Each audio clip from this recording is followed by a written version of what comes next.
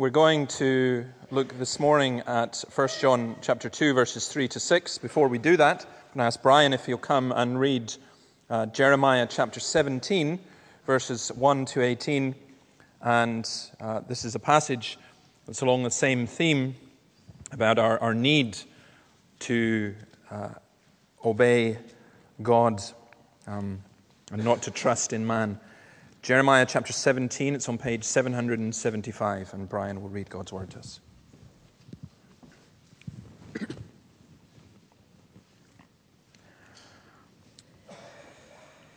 Judah's sin is engraved with an iron tool, inscribed with a flint point on the tablets of their hearts and on the horns of their altars. Even their children remember their altars and Asherah poles. Beside the spreading trees and on the high hills, my mountains in the land and your wealth and all your treasures, I will give away as plunder, together with your high places, because of sin throughout your country. Through your own fault, you will lose the inheritance I give you. I will enslave you to your enemies in a land you do not know, for you have kindled my anger, and it will burn forever. This is what the Lord says. Crushed is the one who trusts in man, who depends on flesh for his strength, and whose heart turns away from the Lord. He is like a bush in a wasteland. He will not see prosperity when it comes. He will dwell in the parched places of the desert, in a salt land where no one lives. But blessed is the man who trusts in the Lord, whose confidence is in him. He will be like a tree planted by the water that sends out its roots by the stream. It does not fear when heat comes. Its leaves are always green. It has no worries in a year of drought and never fails to bear fruit. The heart is deceitful above all things and beyond cure. Who can understand it? I, the Lord, search the heart and examine the mind, to reward a man according to his conduct, according to what his deeds deserve. Like a partridge that hatches eggs it did not lay, is the man who gains riches by unjust means. When his life is half gone, they will desert him, and in the end he will be proved to be a fool. A glorious throne exalted from the beginning is the place of your sanctuary, O Lord, the hope of Israel. All who forsake you will be put to shame. Those who turn away from you will be written in the dust, because they have forsaken the Lord, the spring of living water. Heal me, O Lord, and I shall be healed. Save me, and I shall be saved. For you're the one I praise. They keep saying to me, where is the word of the Lord? Let it now be fulfilled. I have not run away from being your shepherd. You know I have not desired the day of despair that passes my lips and is open before you. Do not be a terror to me. You are my refuge in the day of disaster. Let my persecutors be put to shame, but keep me from shame. Let them be terrified, but keep me from terror. Bring on them the day of disaster. Destroy them with double destruction. This is the word of the Lord. Thanks be to God. Let's turn to 1 John. 1 John chapter 2, where it's on page 1225. What we've got with John, or where John has written his letter to people that he wants them to know the truth about God. He wants them to know God, to have fellowship with one another and with Jesus Christ. He's told them that there's no darkness in God. He's told them that we have to confess our sins. He's told them how our sins are forgiven through the atoning sacrifice of Jesus Christ. And we read now at verse 3 to verse 6. We know that we have come, this is 1 John 2, verse 3. We know that we have come to know him if we obey his commands. The man who says, I know him, but does not do what he commands, is a liar. The truth is not in him. But if anyone obeys his words, God's love is truly made complete in him. This is how we know we are in him.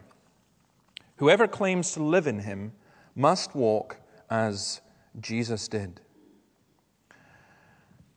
Now, it's a really hard thing to say that we know something. In our culture, people don't like people who know things. They don't like know-it-alls at one level. And it's certainly when it comes to religion, when it comes to God, the notion that anyone would say that they know something, that's actually quite difficult for a lot of people. There's also a tradition within the Free Church and within Scottish Presbyterianism that you don't want to be too sure of anything. You know, people sing, "Blessed assurance, Jesus is mine." And you say, well, how do you know? If you were an older person brought up in a Free Church tradition, quite often you might be asked, "Are you a Christian?" And the answer would be, "I hope so." Which, when you think about it, what kind of answer is that, really? But I hope so. I hope I am a Christian. Out of almost a reluctance, sometimes a humility, but sometimes also, I think, a false humility, which is kind of saying, well, how can you ever be sure? How can we know? How can we ever be sure? So that's what we're going to look at. We're going to look at, there are two tests, actually probably three.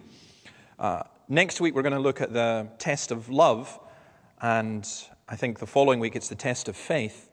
But this week we're going to look at the test of obedience. Okay. How do we know we know? The word knowledge is used 25 times in this letter, and there are different ways. I mean, if you say you're a Christian, and I said to you, how do you know that you're a Christian? What would you answer? And this wasn't going to come out right. I was going to say, if I was the devil and wanted to upset you in your knowledge, in your certainty, how easy would it be? Well, there are two ways that are generally understood. One is objective knowledge. That statement like, the grass is green. In philosophical terms, it's called empiricism. There's a fact. Whether you feel it or not, you don't feel that the grass is green. The grass is green. These chairs are red. Those are facts. How do you know that you're a Christian? There are some people who would say, well, the way that you know you're a Christian is there are a set of doctrines that you have to believe. And if I'm standing here right now and I'm interviewing you and checking whether you're a Christian, then there's a kind of tick box that goes, do you believe that Jesus is the Son of God? Yes. Do you believe he died on the cross for your sins? Yes. And so on. There's that kind of knowledge. There's also subjective knowledge. What's subjective knowledge? I am afraid of spiders. I fear spiders. I don't actually. I'm afraid of flying. It's not an objective thing. It's a subjective thing. Existentialism. We feel things. And you get a lot of people who say, I know that I am a Christian because I feel the love of God. I feel God's presence. Or I remember it in the past. I was in this meeting and I just felt this. Now, the people to whom John was writing, he was having to deal with people who were subjectivists. They were people who really, it was how you felt. Now, what's interesting about John here is he doesn't contradict that. He doesn't say, no, forget how you feel. He doesn't deny that feelings are important, but he does say this, that you should test your feelings. Because there are lots and lots of different reasons that we could have feelings. And that's why, of course, many of us doubt. Because we say, I had that feeling, but how do I know that that feeling didn't just come about in other ways? So what John does here is he sets them an objective test. He doesn't say that the subjective side is wrong, but he sets them as an objective test. And it's interesting that the test that he sets them isn't their knowledge. It isn't the tick box thing. It's not something that you could go and go, tick. It's something that's a little bit more practical. It's not some mystical experience. It's not some intellectual insight. He says, now we know we have come to know him. Now, I say also this is important because how do we avoid being deceived? Some of us in the membership group this morning were talking about belonging to the church. And you belong to the church and you go to a church and people talk about Jesus. How do you know it's for real? or you watch someone on the television, or you listen to someone, or you read someone, how do you know that what they're saying is true? And it can get very, very confusing. People say, well, there are people who've been Christians for many years, and they've been misled. What chance do I have? I know nothing. And that's a real problem. How do we know who are Christians? And how do we know that we are Christians? There's a story told of a man called John MacLeod, no relation to any MacLeod here, I hasten to add, from a place called Assint, who in the 18th century traveled around the whole of Britain to see if he could find any Christians. And it's told that when he came back to Assint, he had a fairly high standard of what it involved, actually probably a low standard.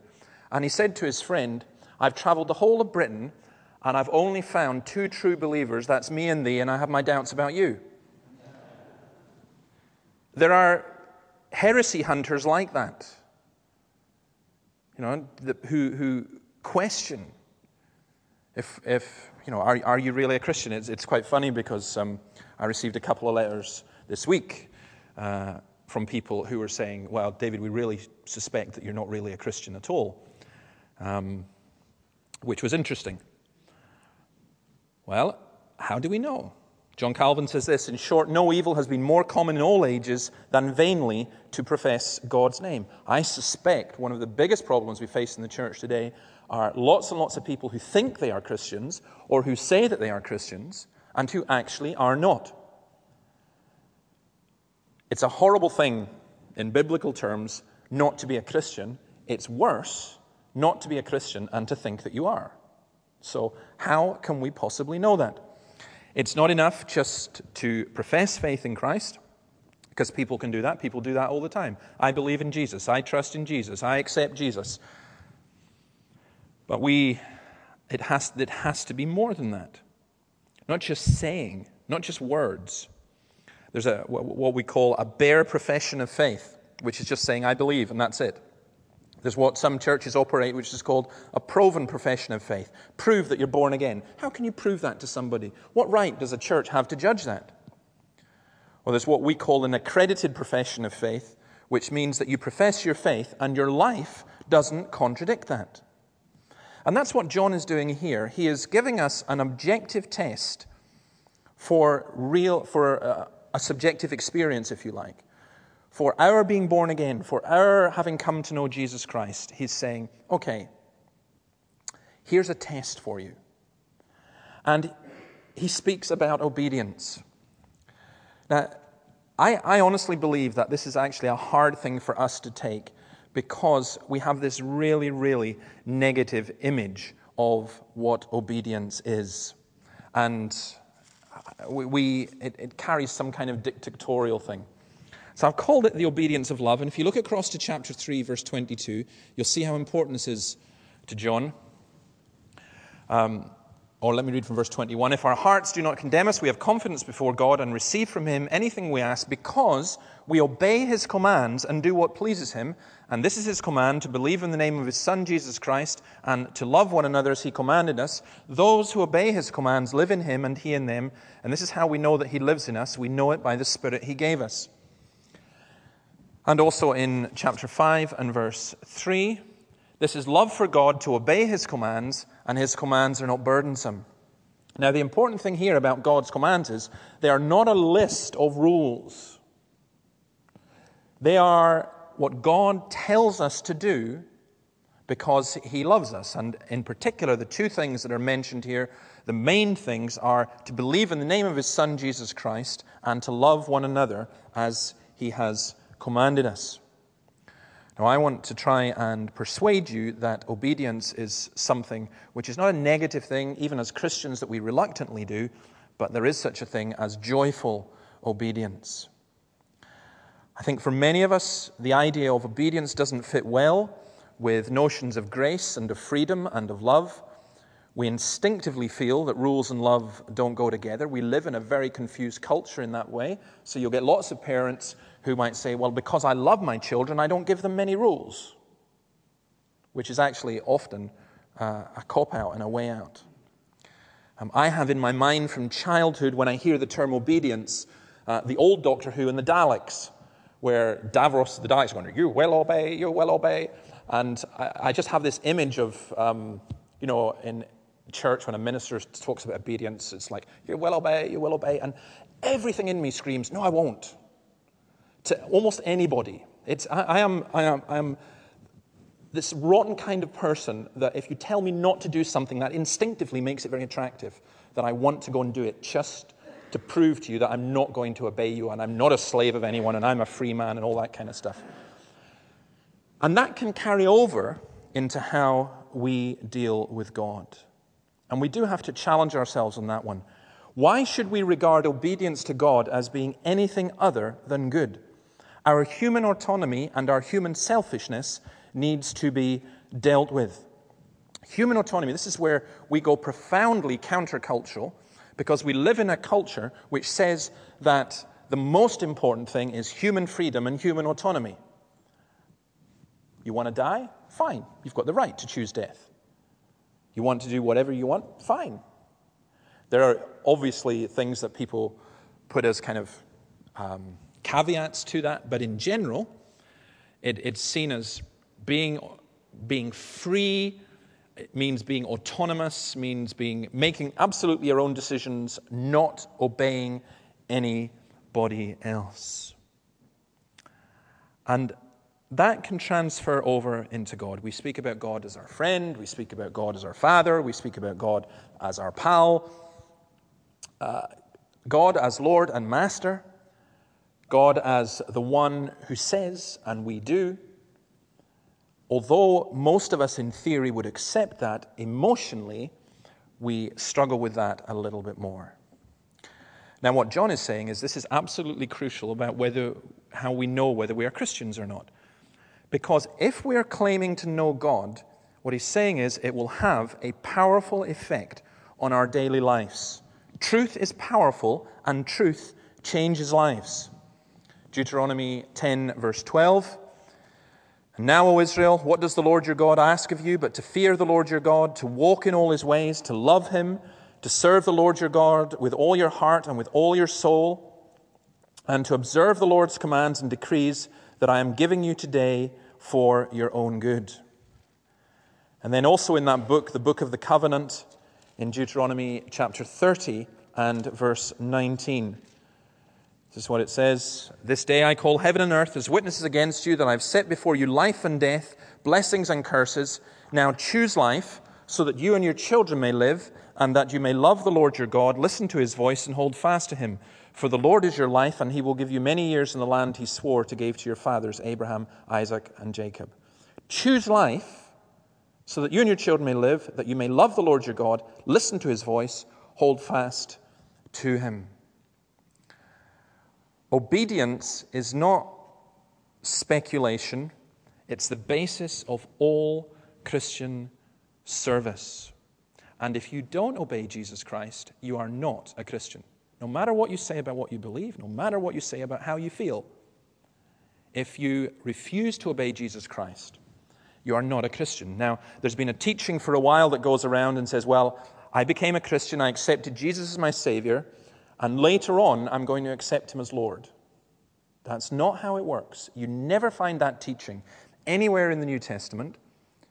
You take up your cross and follow Jesus Christ. If you're not a Christian here just now, and you hear me saying, I'd love you to be a Christian, and you're thinking about what that means, it's not as simple as signing on the dotted line. It's not as simple as saying, well, I just believe that.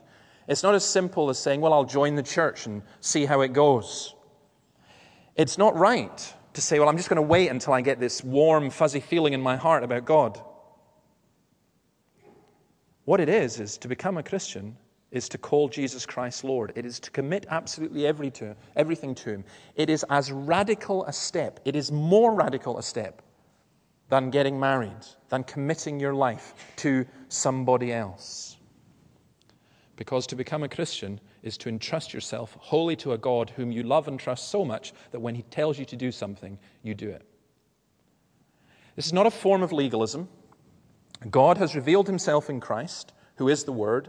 The coming of Christ to us is the challenge. It's not that you go to the Old Testament and say, well, in the Old Testament they had all these laws, and then in the New Testament Jesus came along and he made it much easier. In the Old Testament, they had all these laws, partly to point us to Christ, partly to point to our own sins, partly as guidance for our lives, but ultimately to show us that we were in need of a Savior. In the New Testament, the standard is actually much higher. And Christ didn't take away from the law of the Old Testament. He expounded it, he explained it, he added to it, and made it a whole lot more difficult. Because what Christ wanted was not a group of people who would keep a set of religious laws. What Christ wanted are people who would so love him that when he asked them to do something, even if they didn't understand it, they would trust him so much they would say, "Yes, Lord." What Christ wants is people who abandon self-seeking, who take up the cross and follow him. Grace doesn't abolish God's law. Grace internalizes God's law by writing it on our hearts. The Christian does not become less aware of sin, but becomes more aware of sin. And it hurts us more, not because we think, we're in trouble, we're going to be punished, but because we see the one who died for our sin, and every sin that we commit is another nail in his hands and in his feet. So obedience is not something that we look at and we say, well, it's just another religious thing and we're free of that. John is saying to us, look, if you say you love Jesus, you're going to do what he says. Now that is seen in the other way he puts it when he talks about lying to Jesus. Verse 8 of chapter 1, if we claim to be without sin, we deceive ourselves and the truth is not in us. There we lie to ourselves. If we say, I don't sin, I'm not a major sinner, there's no real difficulty there. I committed sin before, but no, I'm pretty clean just now. John says, you're lying to yourself. Now here, he says, if you say I know him, verse 4, but don't do what he commands, you're a liar. You're a liar, and the truth is not in him. See, we don't like that kind of talk. We want a preacher to come alongside or a friend to come alongside and put his arm around us and say, you really are a Christian, you just need to try a wee bit harder. Or we need to help you through this. But John is saying, look, if you claim, I know Jesus, but you don't do what Jesus asks, you don't know Jesus. You are lying. The truth is not in you. Titus 1 verse 16, they claim to know God, but by their actions they deny him. They are detestable, disobedient, and unfit for doing anything good. It's a horrible thing to say about someone who professes to be a Christian. Detestable, disobedient, and unfit for doing anything good. But it's far better that you're told that now, and you deal with that now, than you have an eternity of hell when you hear Jesus saying, when you come to Jesus and say, Lord, didn't we do many, many wonderful things in your name? Didn't we cast out demons? Didn't we do all this wonderful stuff? And Jesus says, go away from me, I never knew you. Don't lie in that sense. I was listening, when I walked down to the church this morning, and I listened to Ravi Zacharias' podcast, and he was talking in his latest thing about how one of the largest companies in India, the chief executive, has just gone to prison because he's confessed that he made up a whole lot of financial figures and $1 billion or whatever that was in his account. And in his confession, he said, I was deceived and I was deceiving and I got caught up. I rode this tiger of deceit and I didn't want to get off in case it ate me.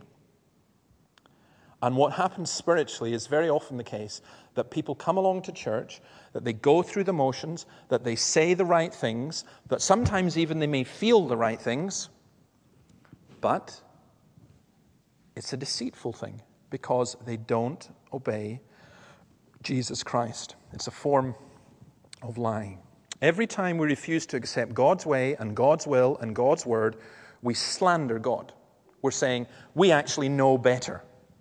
And that's when we do the sort of pick and mix religion that a lot of people do. Oh, I like that bit in the Bible, I like this bit. We do lifestyle religion, where we say, well, we'll choose to do this on a Sunday morning, we'll do something else on a Sunday evening, we'll do something else during the week, we'll accept this bit of the Bible, we won't accept that bit of the Bible, and so on. And we're saying to God, you got it wrong, we know better, and we kid ourselves, and we lie to him, and we lie to others. So John says, we don't do that. And then he talks about love. He says, look, if we obey his words, God's love is truly made complete in him. Again, that's an interesting way of putting it, because John should be saying, you would think he would say, if you're following it logically, you'd say, well, if anyone obeys God's word, God's truth is made complete in him. He's not a liar, he's truthful. But he goes a step further. He said, God's love is made complete. Truth is always connected to love. Love is used 18 times in this letter, and truth and love just go together. Love delights in obedience. Love delights to do God's will. John 15, verse 10, if you obey my commands, you will remain in my love, just as I've obeyed my Father's commands and remain in his love. You do not set love and obedience as over against one another. Now, it's important, just to back off just a little bit, it's important to realize that what is not being said here is that as a Christian, you are perfect, or as a Christian, you perfectly obey. Nobody does that.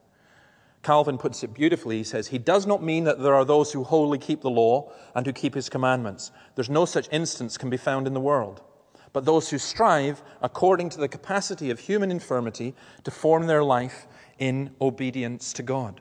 It's the whole Romans 7 thing where we say, the good that I want to do, that I do not do, but the evil that I do not want to do, that I keep on doing. And he then goes on ultimately to say at the end of that section, who's going to deliver me from this struggle? Who's going to deliver me from this body of death? Thanks be to God through Jesus Christ our Lord. But the point is this. It is just simply that if we say we love Jesus Christ, then the proof of our love is that we do what he says. God is love. 1 John 4:16. Whoever lives in love lives in God and God in him. In this way, love is made complete among us so that we will have confidence on the day of judgment, because in this world we are like him. There is no fear in love, but perfect love drives out fear, because fear has to do with punishment. The one who fears is not made perfect in love.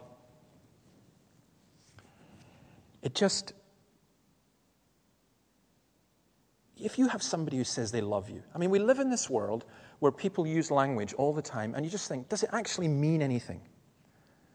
If you have someone who says that they love you, and then by their actions they deny that.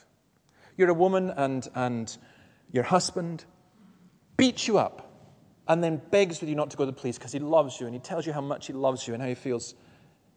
Do you believe that? It's a very, very, very strange kind of love. And we take the term love and we take it as an emotion, and I think that the Bible twists that or changes that or challenges that and says, no. The proof of love is in what you do. John 14:23, Jesus replied, if anyone loves me, he will obey my teaching. That's why it's so bizarre when you get people who sing about loving Jesus and then in the same breath turn around and deny what he says. There's a slight difficulty in the verse here because it says God's love is made complete. Does this mean our love for God, or does it mean the love of God? I tend to think that it's actually both. But the point is basically this, that the more we obey God, the more we open the door for his love to work in our lives. Obedience is the way to growth and maturity. Disobedience is the way to ruin and to destruction. The mature Christian has learned to trust Jesus Christ. And that's why he then goes on to talk about this walk. We walk as Jesus did. Whoever claims to live in him must walk as Jesus did. John has spoken of fellowship with Christ, of walking in the light, and of knowing Christ. He now speaks in Pauline language of being in Christ. And he says, if you're in Christ, you behave like Christ. Being a Christian consists in essence of a personal relationship to God in Christ, knowing him, loving him, and abiding him, and behaving like him. What did Jesus do? He pleased God. He laid down his life for others. He controlled his tongue. He did his Father's will. He loved the poor and needy. I love this quote that I put up there from McShane. I think about it a lot, actually. It's a very powerful thing. He was visiting in the grass market in Edinburgh as a student with Andrew Bonar, and this is what he says. Accompanied Andrew Bonar on one of his rounds through some of the most miserable habitation I ever beheld. Such scenes I never dreamed of. Ah, why am I such a stranger to the poor of my own native town? I have passed their doors thousands of times. I've admired the huge piles of black building with their lofty chimneys breaking the sun's rays. Why have I never ventured within? How dwelleth the love of God in me? See, McShane got it.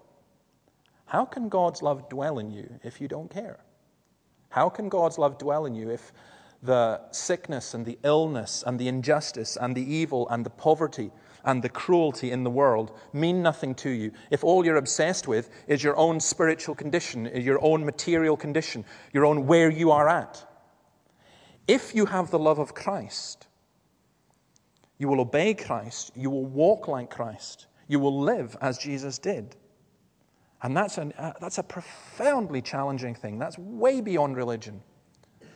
And it does challenge us in terms of where we live and how we are at. There are far too many Christians who live in holy huddles, who look out at the world and who condemn the world. But we're not to do that. We are to be people who do as Christ did. Christ was incarnated. Christ came into this world. How can the love of God dwell in me if I don't care? If I am so self-obsessed, it's all about me, it's all about me, and Jesus just gets added. And you can spiritualize that all you want and say, I'm just focusing on God and I'm just so concentrated on God. If you concentrate on God, you would walk as Jesus did.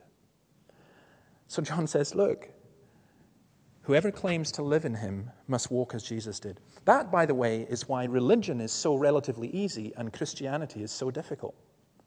To walk as Jesus did, that's an incredible standard. But that's where all this about being forgiven for our sin, about receiving the Holy Spirit, and so on, that's what we look for. We look for the absence of sin and the presence of love.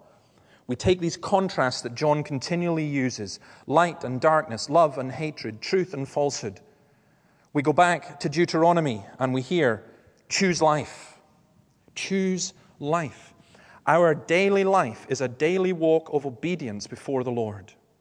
What's the old hymn says? When we walk with the Lord in the light of his word, what a glory he sheds on our way. While we do his good will, he abides with us still and with all who will trust and obey. Trust and obey, for there's no other way to be happy in Jesus but to trust and obey. There are far too many of us as Christians who are wanting the happiness without the obedience. And it doesn't work. The obedience, you obey Jesus, because why would Jesus ask you to do something that was wrong? Why would Jesus ask you to do something that would go against his word, that all things work together for the good of those who love God? It is the most sensible thing in the world that when Jesus holds out his hand and asks us to take his hand, that we open our hand and we take his hand and we don't hold on to the things that keep us from him. So how do you know that you are a Christian? You know that you are a Christian if you obey Jesus Christ. If you find yourself in continual disobedience to Jesus, if you're saying, no, Lord, I'm not going to do that, and you know that God is asking you to do something, then I have no assurance for you. I cannot say to you, oh, you really are a Christian, you're just going through a rough patch. I don't know. Because the one test that's been given us here, you failed. Now please, let me stress again, I'm not saying that this is teaching every Christian is absolutely perfect in obedience to the commands of God. We stumble and we fall. But if we desire, if we claim to know Jesus, we will do what he says. It's not rocket science. It's not actually that difficult to grasp and to understand what is being said. So it may be that as we finish this, it may be that some of you have to say, I don't know where I'm at. I've professed this Christianity, but I'm not walking this road. I'm not walking as Jesus did. Well, that's where repentance comes in, isn't it? That's where forgiveness comes in. That's where renewal comes in. You do need to repent. I think for me, I look at it and say, yeah, I have to repent too. I don't want to lie. I don't want to lie to Jesus. I don't want to lie to myself. I don't want to lie to other people. But I think, in all honesty, I can say this, that it is the greatest joy in the world to obey Jesus Christ. I trust him completely. I trust him absolutely. It's an old grace. It's a bit trite, but it works. Where he sends me, I will follow. What he feeds me, I will swallow. I'm going with Jesus. That's what a Christian is. A Christian is someone saying, Lord, I'm following you. If you're not a Christian, you need to become one. You need to seek forgiveness, and you need to commit everything to follow him. If you're a Christian who's really, really, really been struggling, you need to break out of the cycle of deceit, self-deceit for yourself and deceit to others, and ultimately lying to God. And you need to just say, Lord, I will follow. Let's pray. Lord, we ask that you would bless us as we reflect upon your word. We pray that we would be obedient daughters and sons. We pray, O Lord, that if any of us here don't know you, that we would come to see that you are the only one worth following, the only one worth obeying. And we pray for those of us who profess faith in you, that our profession would be real and that our obedience would be real, and that we would not allow any other idols, any thing to come between us and obeying your word, obeying your will. Lord, we do ask forgiveness, and we ask for a renewed commitment and a renewed enthusiasm and a renewed joy. We don't obey out of reluctance, out of fear. We obey out of joy, because the commands of the Lord are pure and righteous and gold and sweet to the mouth. The commands of the Lord bring life. And so we obey your command to believe in you and to love one another. In your name we ask it. Amen.